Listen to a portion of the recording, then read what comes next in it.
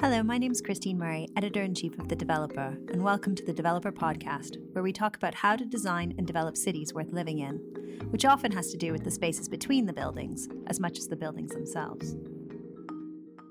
The Bower is an office block that recently has been refurbished and revitalised into a new mixed-use place. It's located on Old Street Roundabout in London. The roundabout is also known as Silicon Roundabout, and it's seen a lot of development over the past decade as the tech industry moved into the area. It's also one of the most deprived areas in the country. We talked to Philip Turner of AHMM and Tom Anderson of Helical about this changing place. Tom Anderson from Helical. We are the developers of the Bower. So the best place to start is with you guys describing where we are, where we're standing. So we're currently standing on the 12th floor of the tower, which is phase 2 of the overall Bower scheme. Philip probably explained when we acquired the scheme and the sort of rationale and design behind and what was here to start with. Is that worth sort of starting at the beginning and then working forward? Absolutely. So we had the call from Helical, who were a new client to us at that point. It's sort of mid-2012. And you'd bought the building, or no, you were looking at the building. We did a due diligence exercise and you bought the building, which was a kind of tired pair of office buildings previously built for and owned by British Telecom. And the warehouse building at the back had been used to print their bills in and was a very robust and sort of industrial building. The tower where we're standing now was their offices, one of many obviously through London and other places. And had been built in a much more sort of mean way with lower floor-to-ceilings and kind of much less structure. It was actually quite a weedy, flimsy building. And in between these two buildings and others surrounding us was a kind of little sea of car parking, a lake of car parking, which sits down there where we can now see a new street and people walking through the site. And that really was the kind of third piece of a 1960s idea about town planning. So instead of London running through, as it does all around us, this and the buildings next door were created on the Cartesian grid of the Modernist city plan. And a slab block on the front and a sort of lumpy warehouse at the back were complemented by a basement car park and a loading bay. So it was about as uninviting as possible. The buildings weren't out of use, they were used, they were rented. They were kind of half full, and they were pretty miserable inside, and that's where we picked up the beginning of the 7 years that it's taken to work this scheme through with Helical. Yeah. And you talk about why Old Street was appealing at that point for the purchase. So it was actually the whole estate was in administration, so there was the opportunity to acquire it from administrators, and we saw the growth of fringe London. With our experiences historically in the west of London, so Shepherd's Bush, Hammersmith and the like, and we saw an opportunity to that fringe East London around the city was going to be a growth hotspot going forward. And part of the reason for that was the number of opportunities, the land that was available out towards the fringe in the east. Cost of living was another important factor. We saw sort of younger generation living out further east than west because cost of housing and renting, etc. And also, we are on top of Old Street Roundabout, which, whilst many frustrations with our current politicians, at the time they had identified this area as, London's Silicon Roundabout, if you want to call it that. And there was a big PR push towards investment in this location, growth business, technology, entrepreneurial, creative businesses being based here, which is obviously very close to the city, which, there's that sort of slightly strange, traditional services businesses based there, but obviously that's where the money is, the cash is, the investment is. But then tacking onto that, all the points I've made about cost of living, etc., and east transport infrastructure is very good here. You've obviously top of the Northern Line, so we felt this was a fantastic opportunity to buy a collection of unloved, poorly managed, perhaps not particularly architecturally pleasing buildings and turn them into something that was fit for modern use and purpose in a growth area of London. Now, traditionally this area didn't really have the same per square foot kind of cost. Yep. So there was a sense that refurbishment was better than building. Was that the case here, or was there, why was there a reason to retain some of the, because you have retained? We have retained quite a lot of the existing buildings. You're right in terms of the rents, and that was a reason why it was an interesting place to buy, because the rents were low and therefore a lot of businesses were based here. And we're next to Shoreditch, which is very creative, lively, nightlife, etc., and obviously Farringdon, which is equally as creative. So you're in a great spot, sandwiched between those two exciting environments, alongside being close proximity to the city. But we felt that whilst externally they weren't particularly attractive, we could work with some of the existing architecture. And Philip will probably better to explain what we've done there. And in this building here, which is largely a refurbishment to the extent that we are standing within the existing frame of the building. I'm going to explain how we've extended the footprint of that building. But just touching on Philip's point earlier, the huge challenge to us was bringing life and extracting value from the rear of the estate. So it was creating this street through the middle, and the warehouse building, which is largely existing, and the studio building, which is on the right, John Brown Media's building, which was new. But Philip, do you want to sort of explain the various? Well, I mean, you've worked with AHMM has famously worked with the Angel building, which was again stripped back to the frame. You've done that at and owned by British Telecom before Derwent bought it. What is it about those? I know they had a habit of making really poor buildings in the 1980s. Okay. Well, we've worked with a lot of buildings. The back building, the warehouse, is a no-brainer.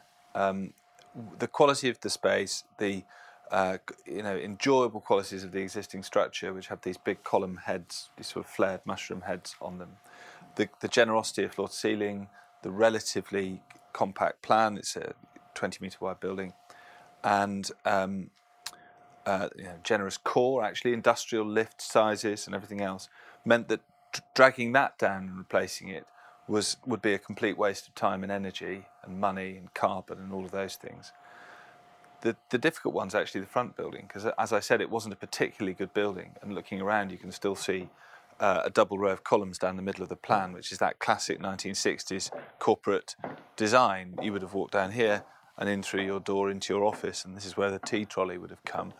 We did wrangle, I think, with the costs, the relative costs of a knockdown or a refurbishment on the front against values. And it was through what we think is a relatively ingenious piece of design, although it's not, nothing in this world is truly original, which was a kind of staggered section of double height spaces that we felt we could bring the value and the additional area to the front building, to the tower, that our client desired. So where we're standing now on the south side of the building, we've walked across the floor plate from the side where you can look down into the street to the point where actually your demise goes from 2.7 metres tall to 5.5 metres tall. And because these double height spaces are staggered and the section interlocks, every floor gets one of these.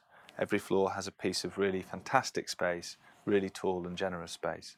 And they can be linked. So if two floors go together, then these glazed screens can be taken out, staircases can be inserted. And that's exactly what's happening downstairs. We can show you that in a minute.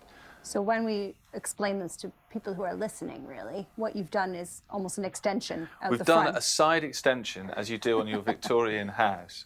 We've done the side return, but we've done it over 17 stories. Side return, exactly. 17 stories high. Exactly.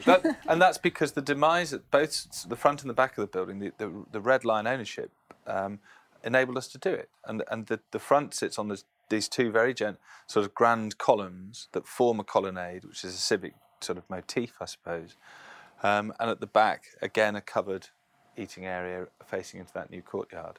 So it's actually working quite hard. It's adding a lot of area, it's creating a lot of drama, but it's also bringing light into the plan and increasing lettability.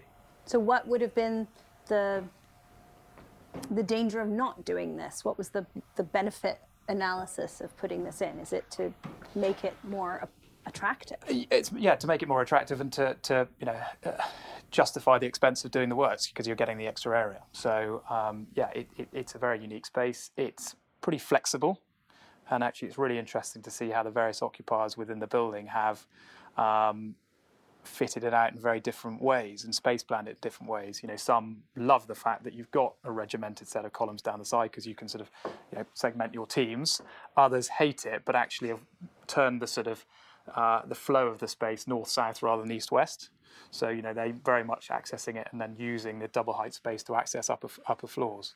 And indeed, we'll show you on images down there. But one occupier in the building, Farfetch, who are on the 7th, 8th, and 9th floors, are actually extending, putting a stair through 3 floors, which is maximum in terms of fire regs. But it's going to be really dramatic, and we'll show you on the CGI down here. But it's going to be really dramatic, really interesting use of space, really flexible use of the space because it's performing a multitude of different functions, both in terms of auditorium, both in terms of stairs, breakout, etc. And in terms of people who come, who want to be located here, they, I think, are they're a great tenant for Helical, and they're a sort of East London classic in that they're a creative business with a lot of other administrative functions. They're a fashion company. They took 3 floors of the warehouse, which was finished over 2 years ago now. They've been very successful as a business, and they've grown and grown. They didn't want to leave the Bower because their staff enjoy it so much. They're not only in the right place, but they like the building they're in. But they then said, can we please have more of this building? And of course the answer was no, the building is full and it's only just been let, so it's not possible to shuffle people around yet. And they said, well, we don't really want space in the tower. We think the tower, which architecturally looks very different from the outside and has this sober new curtain walling, whereas the back building has got bricks and retained structure and all of that stuff. They said, we actually think internally it might be kind of the antithesis of what we want. It might be too bland or it might be too corporate or whatever. So we did a piece of work with them. They use their own interior designer called Studio Fibre, who are very good. But in order to get the process rolling, AHMM did a piece of work to say, your current office looks like this, works like this, and your tower office can work and look exactly the same. So that's what created the drawing that we have in front of us. And they, once convinced of that, took it and have now, they're finishing, I believe today, or yesterday, they've completed a 3-month, 4-month fit-out of their demise downstairs, and it's doubled the amount of space that they have.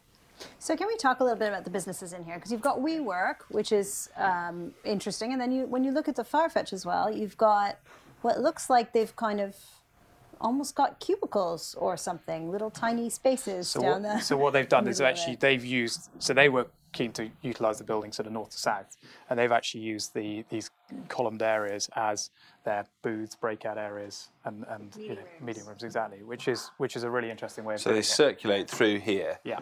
They're 2 floors below us, but they will arrive effectively here, if you like, and their stair disappears, and they've then cut holes in our new steel decks to run through 3 floors.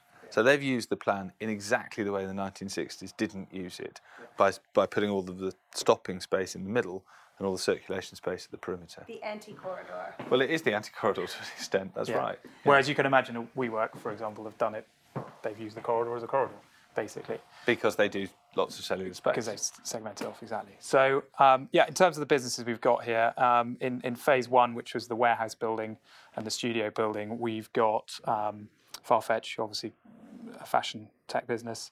We've got CBS, the media business. We've got Stripe, which is an online payment agency. We've got Allegis, who are a recruitment business, and Pivotal, who are another tech business. Have I forgotten anyone? I think that's John Brown Media, obviously, in the studio building, which is a publishing business.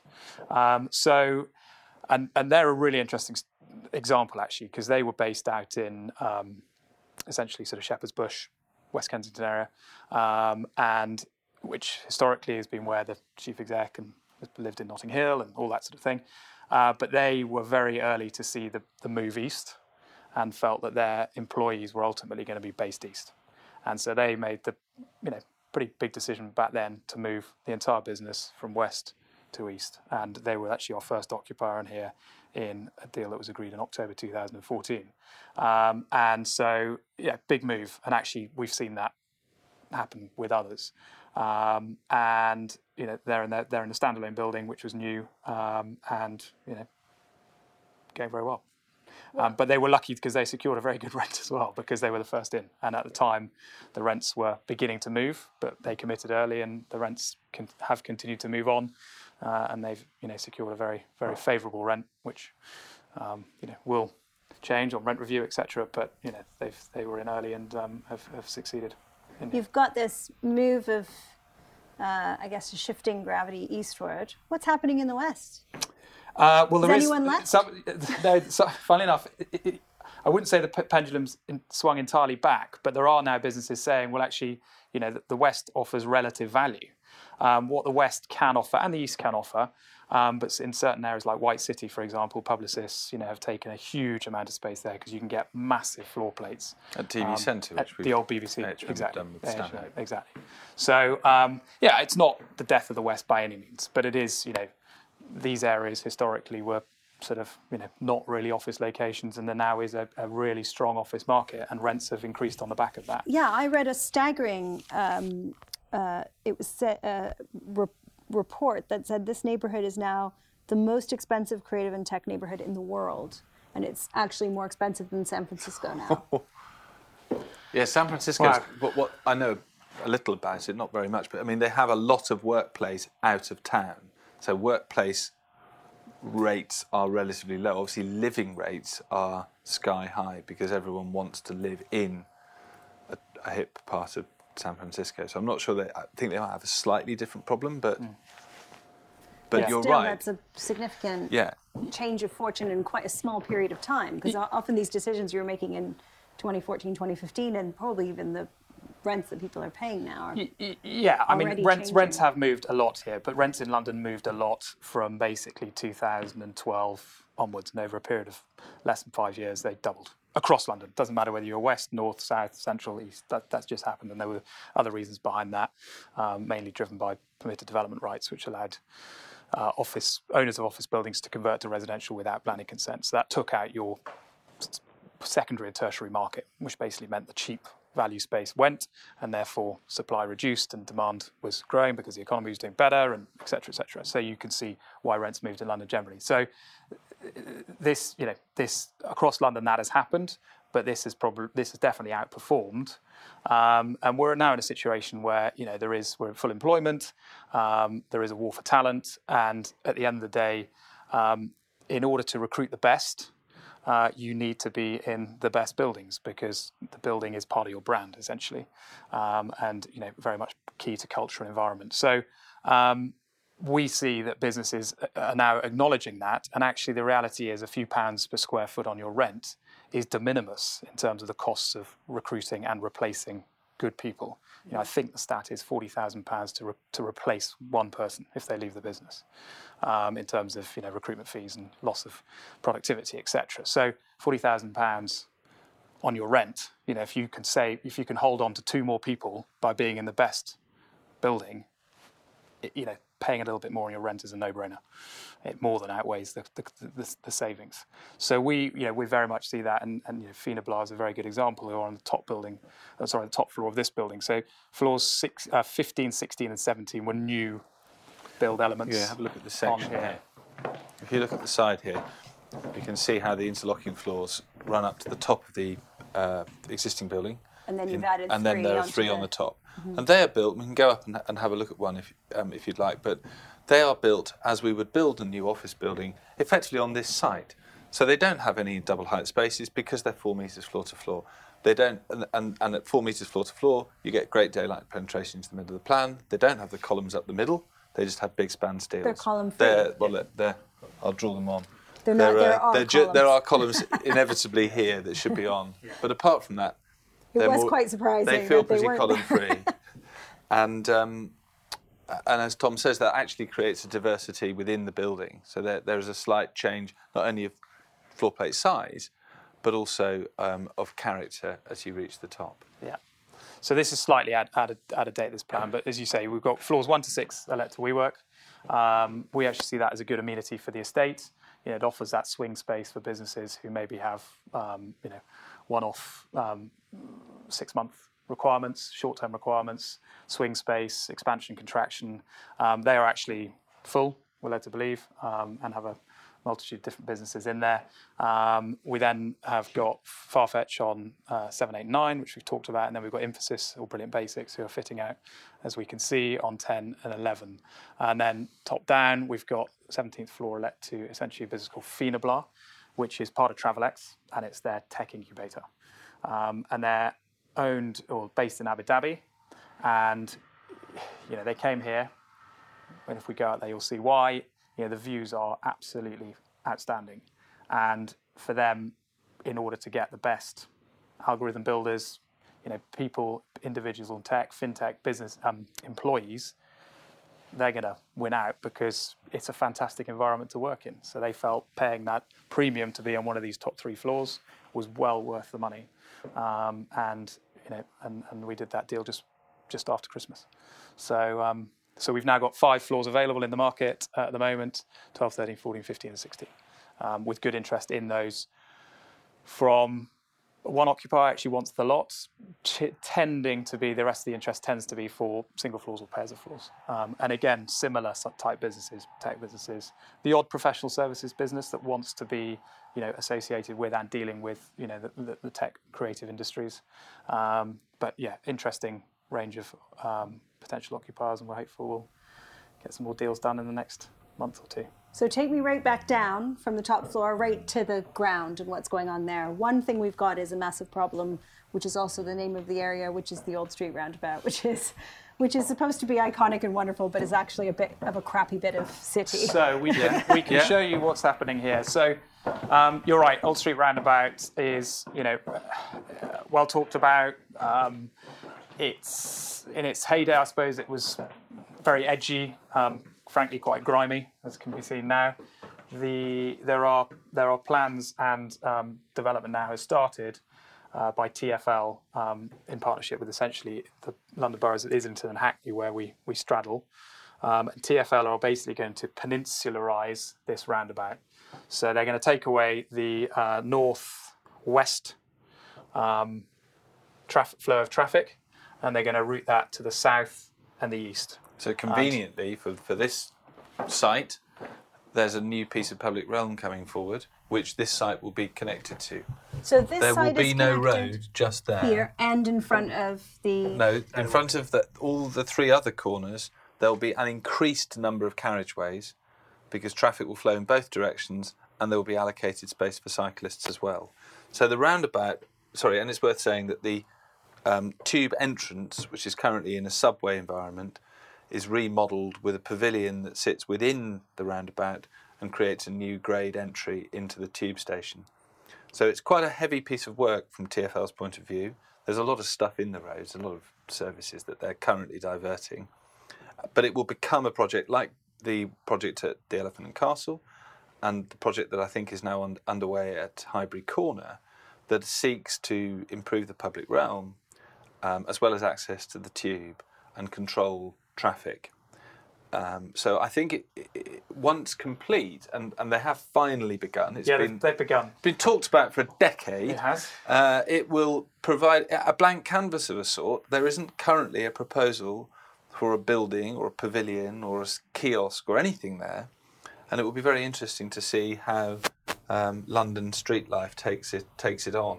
And I think one of the reasons why that's a bit of a question mark is because these buildings on this corner, I mean, they are quite defensive in the way they face the roundabout. I mean, even the newer ones, there's a little bit of street life, but not much really. I think they were quite conscious that this is. I mean, we're watching this road; it's incredibly busy. Yeah. And it's also, from a cycling point of view, incredibly unsafe. Yeah, and that was one of the major drivers as well for them, for TfL and the mayor particularly pushing this through. So it will, become a fantastic piece of public realm, and we have, our scheme very much opens itself towards that with the retail or A3 offer that we've got on our ground floors here, and also with our mews at the back. I think it's just worth talking about that a little more because this scheme, and we acknowledge obviously there's a very successful commercial developments across the road in White Collar Factory, have both defined their ground floors in a way that, in a sense, copes with or relieves the existing urban condition. So it's not very nice on the roundabout. And City Road actually is quite busy and the pavement's quite narrow. So both of these projects have public realm and internal to the site. White Collar Factory has Old Street Yard. Bower has a genuine new mews that connects to Moorfields and to the backlands of Bunhill, which were previously kind of masked by this modernist block. And they work together really well. This development has, 5 restaurants? 2 coffee bars? Yeah. And I'm missing something, and a gym next door. There's quite a lot going on here at ground level, and a hotel, which was part of the deal originally. So in terms of those people who want to come here, people who want to let floors and attract the right talent, you not only get a lovely office space with a great view of London, but you also get that genuine activity of East London, or all of London really these days, at ground level. If the peninsula becomes as successful as we all expect it to be, that will continue to thrive. But there are cars, there are trucks out there. They will continue to be there. And actually, there's a kind of off-main drag route here that filters down through this site, across the road, and on towards the city, which I think is already quite successful. They're both quite secretive, these little routes. There is, I think, there's quite a more grand kind of welcome to the Bowers area. We think so. I mean, we benefit from Islington's Boulevard of Light, which is a grand gesture. Too. Yes, and I think that's probably a question. How do you get people to how do you funnel people in? I mean, is it mostly a community for this community, clearly, and you've got enough people, really? This was a bit of an unknown. At the very beginning of the project, we said to Islington Council that we felt the buildings would always be successful and they could be reused very effectively, but that there should be, and they would look nice, but there should be more to it than that. And we all talk a lot about public benefit when we apply to councils for planning permission, and a lot of Section 106 money is, extracted from our developers' clients and spent properly through the borough. But we said to them, actually, we think we've got a real opportunity. We think there's a desire line through the site, which we can open up early on. So it was built as part of phase 1 and operational with a hole cut through the base of the front building, albeit through a construction site. But it was open from 2017 onwards. And they jumped at the chance. So we thought it was a reality. We didn't do any space syntax modelling to find out if we were right, but we're at number 5 Old Street and we think we know the area quite well. And I come by on my bike every morning around that roundabout. So I sort of had, we had a gut feel for it. The John Brown Media Building is effectively a stage set building, albeit 20,000 feet of stage set, but it's not a building that pays for itself really very well. You can see, we're looking at the back of it now. It's actually a very complicated building. It's a single aspect, naturally ventilated building. So those little white stacks are all natural ventilation chimneys. So it's an inefficient building to build, but it makes a street. And the street has been busy throughout the last 2 years, not full of people who necessarily work here or even come to the site for the burger place or the bar or whatever, but full of people for whom that is a genuine route through London. And I think the front, with a grand colonnade and a hole now fully open and fully lit and running well, kind of frames that well. And I don't think we need to talk in louder terms about it, because it's a tertiary route. It's a mews, rather than it's not a grand avenue. So you find out about it over time. It becomes your place. I think that's quite a nice way of its operating. There's quite a dramatic level change, presumably, because that was a loading car park and loading bay.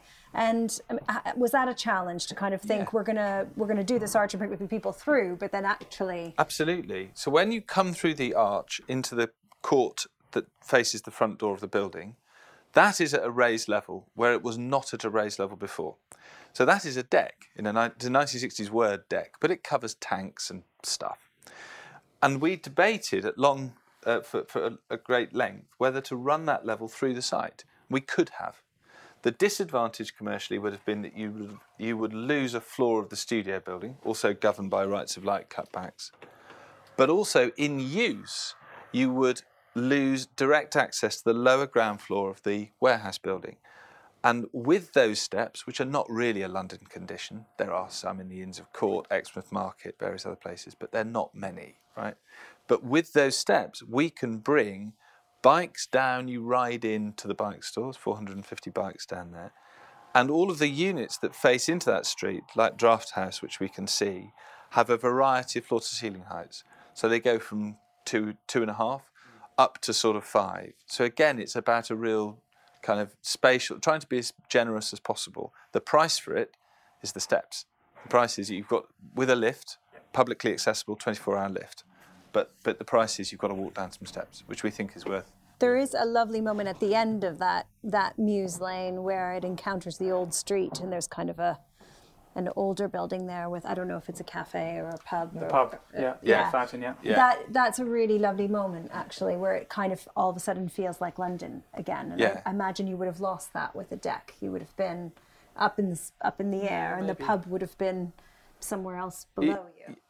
But the control of levels is one of those great kind of urban design skills. I think we've got it right. I think we've got our entrance and our court and the front right. And the strange bit is the need to walk down those steps. But it brings a character, not unlike that little bit just off Exmouth Market where you drop down towards Clerkenwell Close. It brings a character to the site, actually. Do people sit on the stairs? Yep. Yeah, absolutely. And I think the other key component to that sort of getting life into the back of the scheme was AHMM coming up with the central reception, which serves both buildings, and actually sitting it within the heart of the estate and at the rear of the main building, which normally if you're designing an office building, you'd stick it bang on the front. It'd be the first thing. And all of the property agents wanted and that's what a revolving door on Old Street. Yeah. But that's been a really clever thing to do, because obviously you get people into the estate, they can then see what all the amenities are, and it creates that sort of buzz and attractive environment, and then also it allows us to sort of bring some more life to the front of the building and open ourselves to Old Street, as you've alluded, and that public realm that's going to be there. So we've got a new restaurant which is literally just opened, Serrata Hall on one side, and when we've signed an agreement to lease for another restaurant on the other side, which should complete in a few weeks. So they're fully let, and again, it's just adding to that amenity of the estate and that overall sort of exciting environment. There's a bit of a rising panic about air pollution. Is the roundabout a concern for that? Do you hear that from residents, or is we're on day 2 of the ultra low emission zone? Yes. Sadiq Khan has turned it into a headline issue for everyone, quite rightly. I think that the roundabout is one of those hotspots for it. I think London will get cleaned up pretty quick, not just because of the ULEZ, but because of the technology of electric vehicles. I hope that the GLA is able to continue to push it not only to the wider zone, but also organising last mile deliveries and so on. The traffic in London is not great, but it is definitely a lot better than it used to be. And I think that we have to keep that going. And there are some boroughs who are lagging behind, but I think it will be a positive story for the next five years. Yeah, and one thing that Philip's touched on is in all our schemes, in fact, we are putting in cycle stores and showers and lockers. And 5-6 years ago, that wasn't very commonplace. Now it's run of the mill. The demand for space to store your bikes, wash, lockers, etc., it's a key amenity to a building from an occupier perspective, and to an extent, it's kind of assumed to be there now. So we've got 450 plus spaces down undercover that serve both buildings, 30 odd showers or whatever it is, X hundred lockers. So, and that all goes back to that environmental thing. People are cycling more, and then hopefully with the tube improvements and the entrance. I think the journey into the tube is quite important, because as we touched on, all the entrances to the tube are going to be closed off, apart from the one in the southeast corner, which is Cowper Street. That's going to be a new entrance. And then the one that sits right outside of our scheme, or the Shoreditch Grind, the coffee shop, that's it. So they've really thought about how they're going to get people into the tube, because at the moment it's not a very pleasant experience, and it can be quite congested at times. And confusing. And confusing, exactly. So yeah, it's. I think people, the environmental thing is very important. And getting better. When you look at the kind of journey of this area, when you're looking at it as a as a piece of investment in this part of city. Where do you think it could go wrong, and where do you hope it goes? I mean, Brexit being one major concern, I'm sure, but in general. I mean, Brexit, who knows? Who knows? No one knows. And we're sort of at a point now where people are, notwithstanding something might happen by the end of this week, who knows whether it will, might be kicked down the road again. But people are sort of beginning to realise they've just got to get on with life. Businesses are still doing well, they're still growing. In a lot of cases, they have to move because they need more space. So it's not impacting enormously on letting space. It's certainly not impacting on rents. We're still achieving rents beyond business plan and all that sort of thing, because businesses fundamentally are succeeding and they want to keep growing. So where could it go wrong? I mean, hopefully it won't. It's a great asset. It's performed incredibly well for us. The challenge for us is to find the next one, which is a real challenge. And if you wanted to say something to Hackney and Islington Council about where they need to focus their attention in this neighbourhood, what would you be hoping for? I think supportive on planning, which is always a challenge. I think, to be fair, they've both been pretty good. I mean, Philip was involved in more of the planning discussions than I was. But Islington, your business is based there. Yes, it's the story about the drift east or west or anywhere but the centre is, I think, fundamentally good news, because all of the sort of Zone 2 boroughs would previously have otherwise become a kind of residential ghetto. I think that when we began this scheme, Islington had this as their central activities zone, or whatever the term was, which may well still be the case. But thankfully for them and Hackney and Tower Hamlets and others, the spread east has brought, well, bluntly, more revenue from taxation, as well as a mix of working and living. I see it now moving, way east up Mare Street and so on. The Lee Valley is obviously a different kind of matter, which I think is fundamentally positive.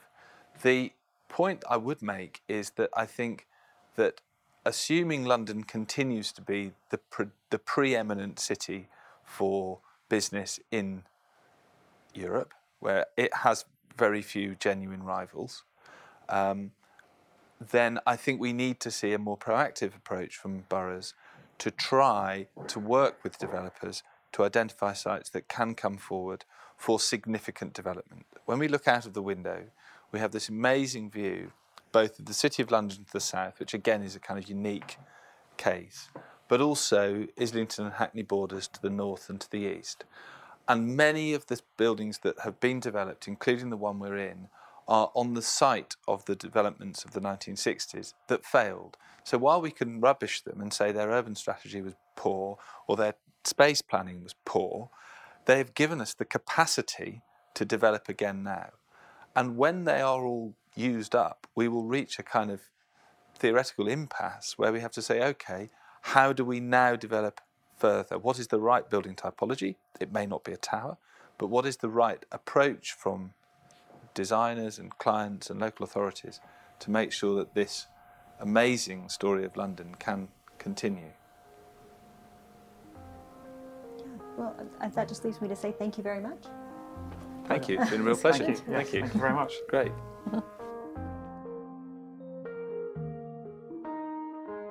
This podcast has been brought to you by The Developer. Produced by Simon Mercer, with music by Fortet.